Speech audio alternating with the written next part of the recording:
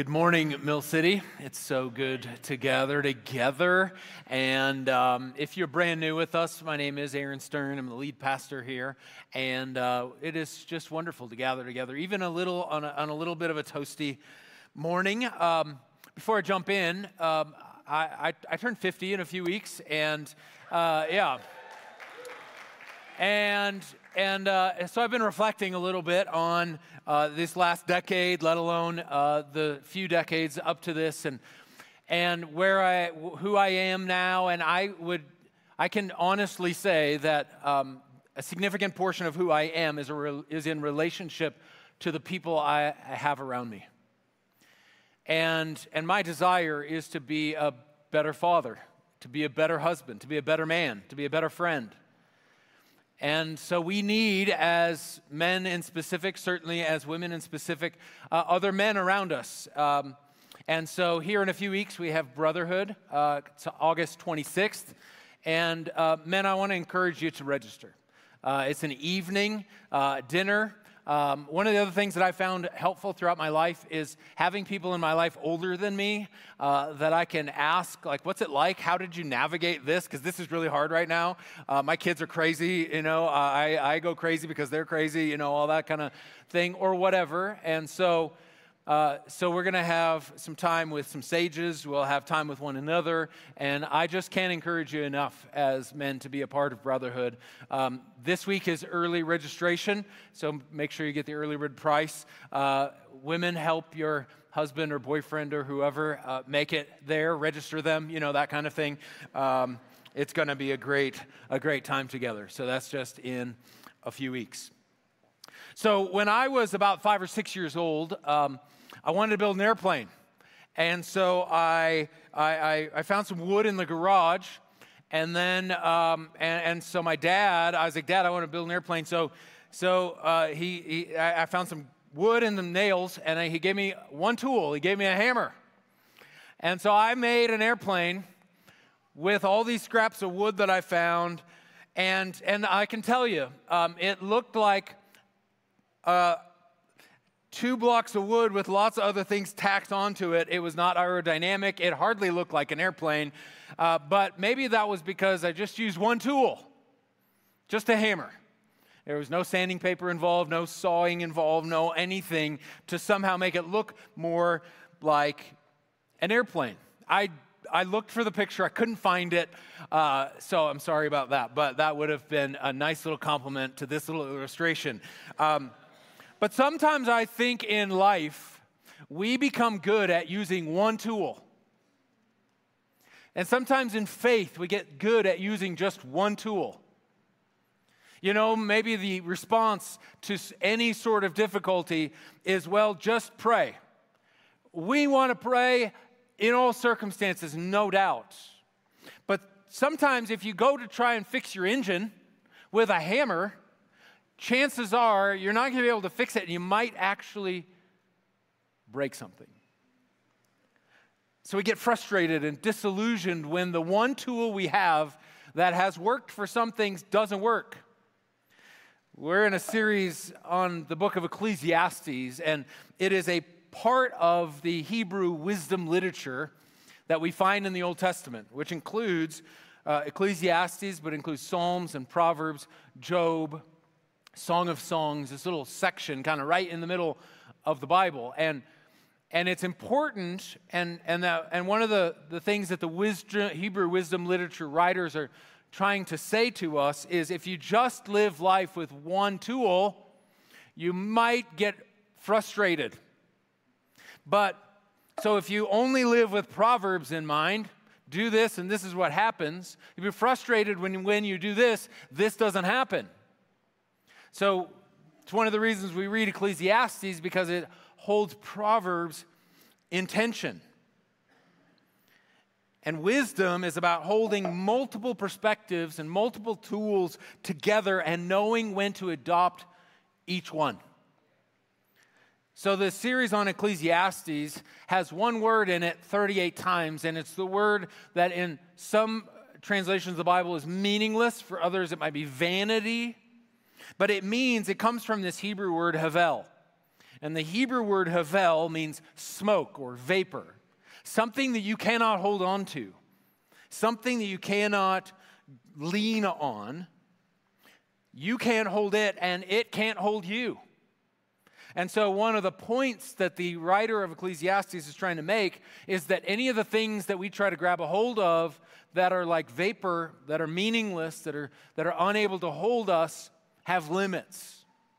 There are limits to the things of this world. We've talked about pleasure and work and money, spirituality and wisdom. So we might be thinking that the teacher, we see a teacher throughout this book, is encouraging maybe living in a limited way, maybe a bit passive, or maybe a bit reckless, like who cares? Or maybe we read it and we get paralyzed. But the teacher actually is urging action. He's urging action, not reckless action, but not overly cautious action either. And so today we want to read a passage out of we want to read chapter 11 and see what it looks like to live with those limits in mind. So we start in Ecclesiastes chapter 11, starting in verse 1, where he says, "Ship your grain across the sea." Now, these next several verses, he's going to use a business ventures and business investment metaphor.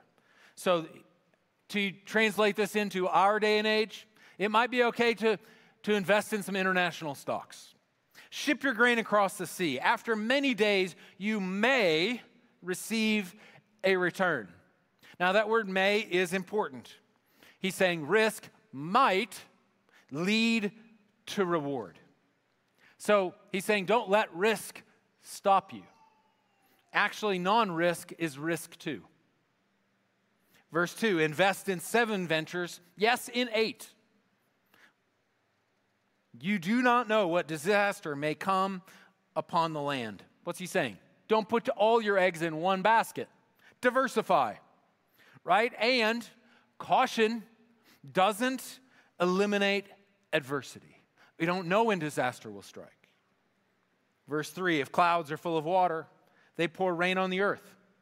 Whether a tree falls to the south or to the north, in the place where it falls, there it will lie. The teacher is saying there are forces beyond our control. There are things that happen that we don't know why they happen. We don't know when they're going to happen. There are some things we might know that when a cloud is full of water, it will rain. And there are other things like when disaster will strike or when a tree will fall that we do not know. And he continues in verse 4 by saying, whoever watches the wind will not plant. Whoever looks at the clouds will not reap. In other words, don't wait for the perfect conditions. Like if you're like, well, I don't know if I want to plant because I don't know if it's going to rain. Well, if it's going to rain. Oh, look, rain's coming. I better plant. Too late. Oh, this is happening, or that's how I don't want to. This might happen. I'm not going to. I want to avoid disaster. So we're waiting for the ideal conditions. And he's saying, doesn't work that way. He continues in verse 5, and he says, as you do not know the path of the wind or how the body is formed in a mother's womb, so you cannot understand the work of God, the maker of all things. God works in mysterious ways. God uses more than a hammer, more than one tool, works in more than just one way, more than 3 ways. More than the 5 ways we've known him to work. He works in hundreds of ways, thousands of ways, unknown, countless ways. Small ways, big ways, subtle ways, which in many ways should be comforting to us. Should be comforting to us to know that there's more going on than what I can do and what you can do. That there is more to life than just our efforts, our talents, and our energies. And he ends this little passage by saying, sow your seed in the morning, and at evening, let your hands not be idle, for you do not know which will succeed, whether this or that, or whether both will do equally well. See, God is always at work. He works in mysterious ways. We may not know how he's working, but God is always at work. We just often won't see how until afterwards. Wow, they all did well. Wow, all of my investments did well. Well, this one I thought was going to do well, didn't do well. We won't know till afterwards. So to sum up what he said so far, especially in terms of investments or his financial metaphor, make your investments, take risks, diversify if you can, and in the end, you ought to get a good return. Now that's good financial advice. It's good investment advice. And it's important that we manage and steward our finances well. If you need help with that, we've got a city group. We've got multiple city groups in the fall that talk about those things. It's important that we manage finances. You might be a bit risk averse. You might be, kind of leaning on the edge of risky, and all those things might be fine. It is one thing to play conservative with your financial investments. It is another thing to play it safe with our love and with our life. Because this metaphor that the teacher is using here in Ecclesiastes is not just about finances. It is about our lives. We only have one life. And he's asking the question, how will you spend it? He continues on in verse 7. He says, light is sweet and it pleases the eyes to see the sun. However many years anyone may live, let them enjoy them all. But let them remember the days of their darkness, for there will be many. Everything is to come is meaningless. You who are young, be happy while you are young, and let your heart give you joy in the days of your youth. He's talking about the energy, the freedom, the dreams of the young. Follow the ways of your heart and whatever your eyes see, but know that for all these things, God will bring you into judgment. Meaning, we live in a world that says, do whatever your heart says to do. This is saying, yeah, go for it, but keep in mind that what you do and how you do it matters.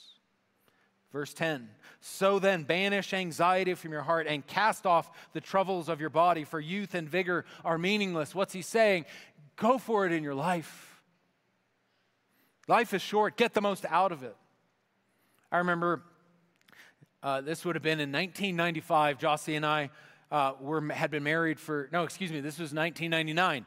4 years after Jossie and I had been married, we had a summer off. We worked at a university at the time, and we had the summer off. We decided that we were going to travel Europe for the summer, and so we went, saved up some money, I think we bought flights with airline points and all the things, and we were going to stay in hostels and ride trains and all that kind of thing. And we flew to Europe, and our first city was Venice. And I remember we were in Venice, we got off the train, and we needed to go to the ATM, and we went to the ATM, pulled out some money. And I remember I had this stack of money and tucked into my belt, and we were getting on this water taxi, and I remember thinking, what am I doing? What are we doing? We are going to spend the next 2 months just spending money. That's it. And I'm a fairly conservative type of financial guy, so I was like, I think we're wasting our life. I think we're wasting our money. How is it that we should do this? I mean, it's just self-indulgence for 2 months.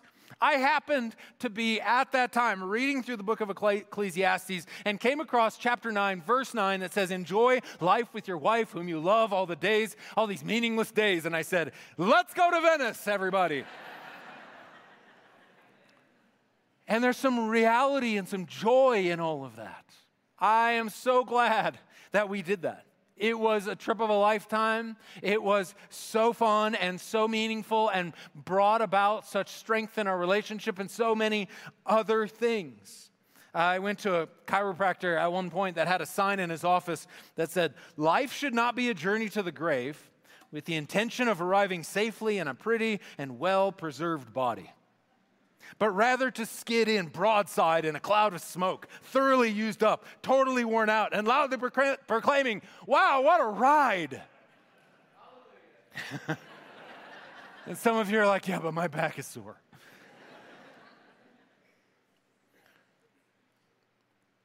He's saying we have limits, but live life to the full. In verse 6, in another translation, it says, at evening, withhold not your hand. Another way of saying, use what you have and do what you can. You might say, well, I just don't have much. I don't have much money. Do you have the ability to encourage someone? Do you have the ability to pray? Do you have some money? You have presence. You have the ability to offer friendship. You have the ability to offer talents and gifts that the Holy Spirit has given to each and every one of us. What do you have? In the New Testament, Jesus tells a story about the parable of the talents. And he gives 1 talent to one guy, 2 to another, and 5 to another. And the guy with 5 doubles it, the guy with 2 doubles it, and the guy with 1 buries it in the ground. And when he gets back in the story, the one who gave him the 1 talent says, what did you do? And he says, I buried it in the ground. And he gets rebuked. He doesn't get rebuked for having 1 talent. He gets rebuked for not doing anything with what he did have. So what do you have? Sometimes we kind of take this all or nothing kind of perspective. Well, I just don't have very much. Well, I can't do serve Saturday every week. Well, can you help your neighbor? I can't seem to fix this or that. Well, can you start? I can't tithe. Well, can you do 2%? Can you start? Well, I can't seem to create the time for a weekly city group. Can you do it once a month? I love the fact that it says that at evening, withhold not your hand. I wonder sometimes if we might come home from work at the end of a long day and we're exhausted and the kids have energy and you're like, I just really want to go to take a nap or veg in front of the TV. But what do you have? You have some love to offer, some time to offer. Because there's another story in the New Testament about this big, huge crowd, 4,000 or 5,000 men, 15,000 people, including women and children. And all they had was 5 loaves and 2 fish.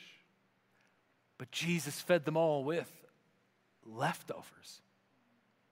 So you never know what God will do with the bit we have, even if we think it's not much. Or we wait for the ideal conditions. Well, when I'm married then, when I have a job then, when I have money then, when I have kids, when the kids are out of the house, when I'm retired, and before you know it, it never happens because we never get to those ideal conditions. See, don't put life on hold until the conditions are ideal. To step into your calling, to step out in faith, to step into that dream, to follow Jesus wholeheartedly, to go on a date. That's another conversation for another day, but or the fear of missing out, which is prevalent in our culture. What if something better comes along? You know, you want to come to the party on Thursday? Maybe. What are you saying? Yes, unless something better comes along. Unless I get the opportunity to, you never know if I can get that Taylor Swift ticket. And you know what that does? FOMO keeps us from living in the present. We're actually trying to make the most of it, but actually can keep us from living in the present. You know what? I don't know what's coming, but yes, I'll be at that party. You know what? I don't know how this is going to work out, but yes, I'll help you. See, because the teacher is saying we don't know what will happen, so get on with something. Be wise, because God works with what we offer him. It might be small or it might be flawed.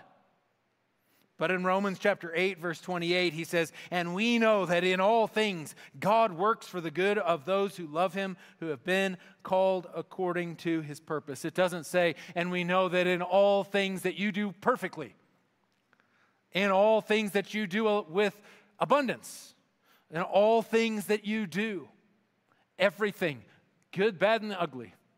God redeems it all, uses it all. God doesn't waste anything." So the question for each of us today is, are you playing it safe and calculated? You know, the calculated way of living says, am I going to get the right return on this? That's good to evaluate in the right circumstances. But if we live all of our lives, should we live calculated in our love? Luke chapter 6, verse 32, Jesus says, "If you love those who love you, what credit is that to you? Even sinners love those who love them. And if you do good to those who are good to you, what credit is that to you? Even sinners do that. And if you lend to those to whom you expect repayment, what credit is that to you? Even sinners lend to sinners expecting to be repaid in full. But love your enemies, do good to them, and lend to them without expecting to get anything back." That doesn't sound very calculated. Doesn't sound like good stewardship. "Then your reward will be great." Whoa. Calculation is about, I did this and I got that back. Actually, he says, you might live unguarded and you might actually get a great reward. And you will be children of the Most High because he is kind to the ungrateful and the wicked. Be merciful just as your Father is merciful. What's Jesus' encouragement here? To live wholehearted. To live half-hearted is to hedge our bets. But he's encouraging us to live generous in following Jesus. There's a story about this guy who asked a monk, he says, "I'm exhausted. What do I need to do?" The monk said, "The antidote to your exhaustion is not necessarily rest. It might be wholeheartedness." Because when we live half-hearted, oftentimes we're just living according to shoulds, duty, kind of living numb and sleepwalking through life. We can play it safe and avoid risk and not live fully alive. The price of wholeheartedness in a transactional, half-hearted world is being misunderstood. To live like Jesus says in Luke chapter 6, to love your enemies, looks like Jesus being accused of being a drunk, a glutton, hanging out with the wrong people. So we can play it safe. We can avoid risk. We can avoid the risk of being misunderstood or missing out, being taken advantage of. But Jesus is asking us, the teacher is encouraging us here in Ecclesiastes, to give God something to work with. And as followers of Jesus, that's what we are. We're wholehearted, generous people. Actually, can we just say that together? We are wholehearted, radically generous. Okay, hang on. Let's do this in unison, and let's do this wholeheartedly. All right, you ready? Together. 1, 2, 3. We are wholehearted, radically generous people. That is who you are. That is who I am. That is our identity as followers of Jesus. And so our weekly practice this week is to identify an area of your life where you're playing it safe. And then tell a friend and make a change. The reason to share it with somebody is because once we share that, it's hard to go back. You don't share anything, nobody knows if you did it or not. Nobody knows if you identify that as playing it safe. For some of you, maybe it is in the area of finances. For others of you, maybe it's in the area of following Jesus. For others of you, it's in the ways that you're engaging relationships, taking a risk, stepping out. Do you find yourself clenching or withholding? hedging, calculating, versus being generous and unguarded, loving the people that won't love you back. But maybe you're finding yourself a bit numb because you're living a half-hearted life.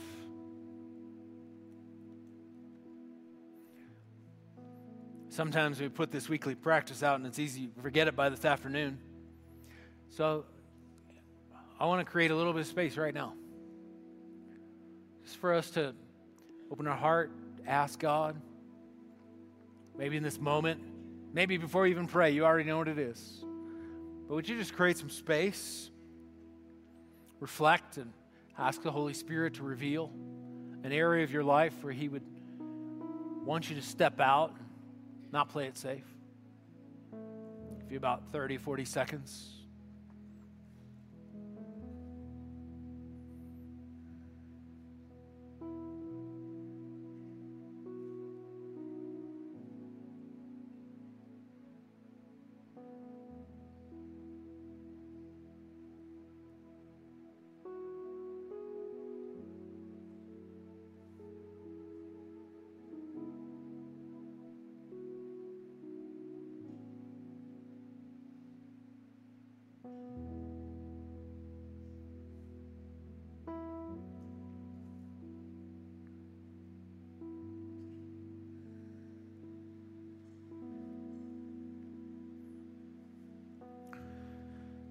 What if we were unguarded with our talents? What if we were unguarded with our treasures? What if we were unguarded with our love? Living with nothing to protect and nothing to prove. Not afraid of being misunderstood. Maybe that looks like jumping into relationship, to a city group, to brotherhood. See, God isn't calculating in His love. Jesus is the example of that which He's calling us to. Loving His enemies. Dying on the cross, He says, Father, forgive them, for they do not know what they're doing. He didn't just die for His friends, He died for His enemies. And He opens His life in generous love. I wonder sometimes if we aren't offended at God's generosity. We think, hey, that's not fair. But you know what? Do we want God to be generous or guarded with us? Calculating or radically generous? Of course, we want Him to be radically generous. Maybe for you here today, the invitation from God is to step into that generous love, to receive the generous, overwhelming love of God. Maybe you've been thinking, I need to do this, and when I get my life right, or when I somehow make the right decisions, or when I this, or when I'm that, then I'll be ready to come back to church or come back to God. But Jesus is saying, no, that's not how it works. I've already just opened my life, given you my life, and respond in kind. Here it is. It's not about getting ready. You can't be ready. You can't clean yourself up. It is because of our need for God that we go to Him and we say, Father, forgive me. Father, receive me. Father, pour out your love on me. I trust you. I need you. And so if that's you here today, ready to receive the uncalculated, generous love of the Father, can I encourage you to cross the line of faith today? Put your faith and your trust in Jesus. Say, Jesus, I give you my life. All of it. I want to be wholehearted, a wholehearted follower of you. Maybe that's for the first time. Maybe it's the first time in a long time. Whatever the case might be, the Father runs to you and welcomes you home. Wherever you find yourself in your spiritual journey here today, I want to take a moment and pray for us all. If you would, open your hands as a symbol of surrender. Father, we need you. We want to live the life that you've called us to. And for some of us, maybe we're paralyzed with fear of missing out, or fear of doing the wrong thing, fear of not having enough or not being enough. But God, today we say that you are enough. And you take everything, even our worst attempts and our best attempts, and you make something more out of them. And so, God, would you help us not to play it safe, but to be wholehearted,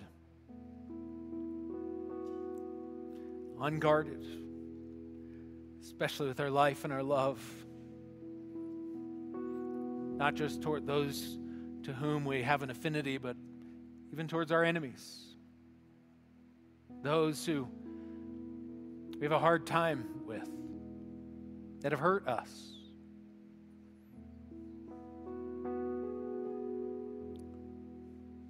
Help us to seize opportunities, step out in faith, and live the life that you've called us to. This we pray in the name of the Father, the Son, and the Holy Spirit. And everybody said, amen. Amen.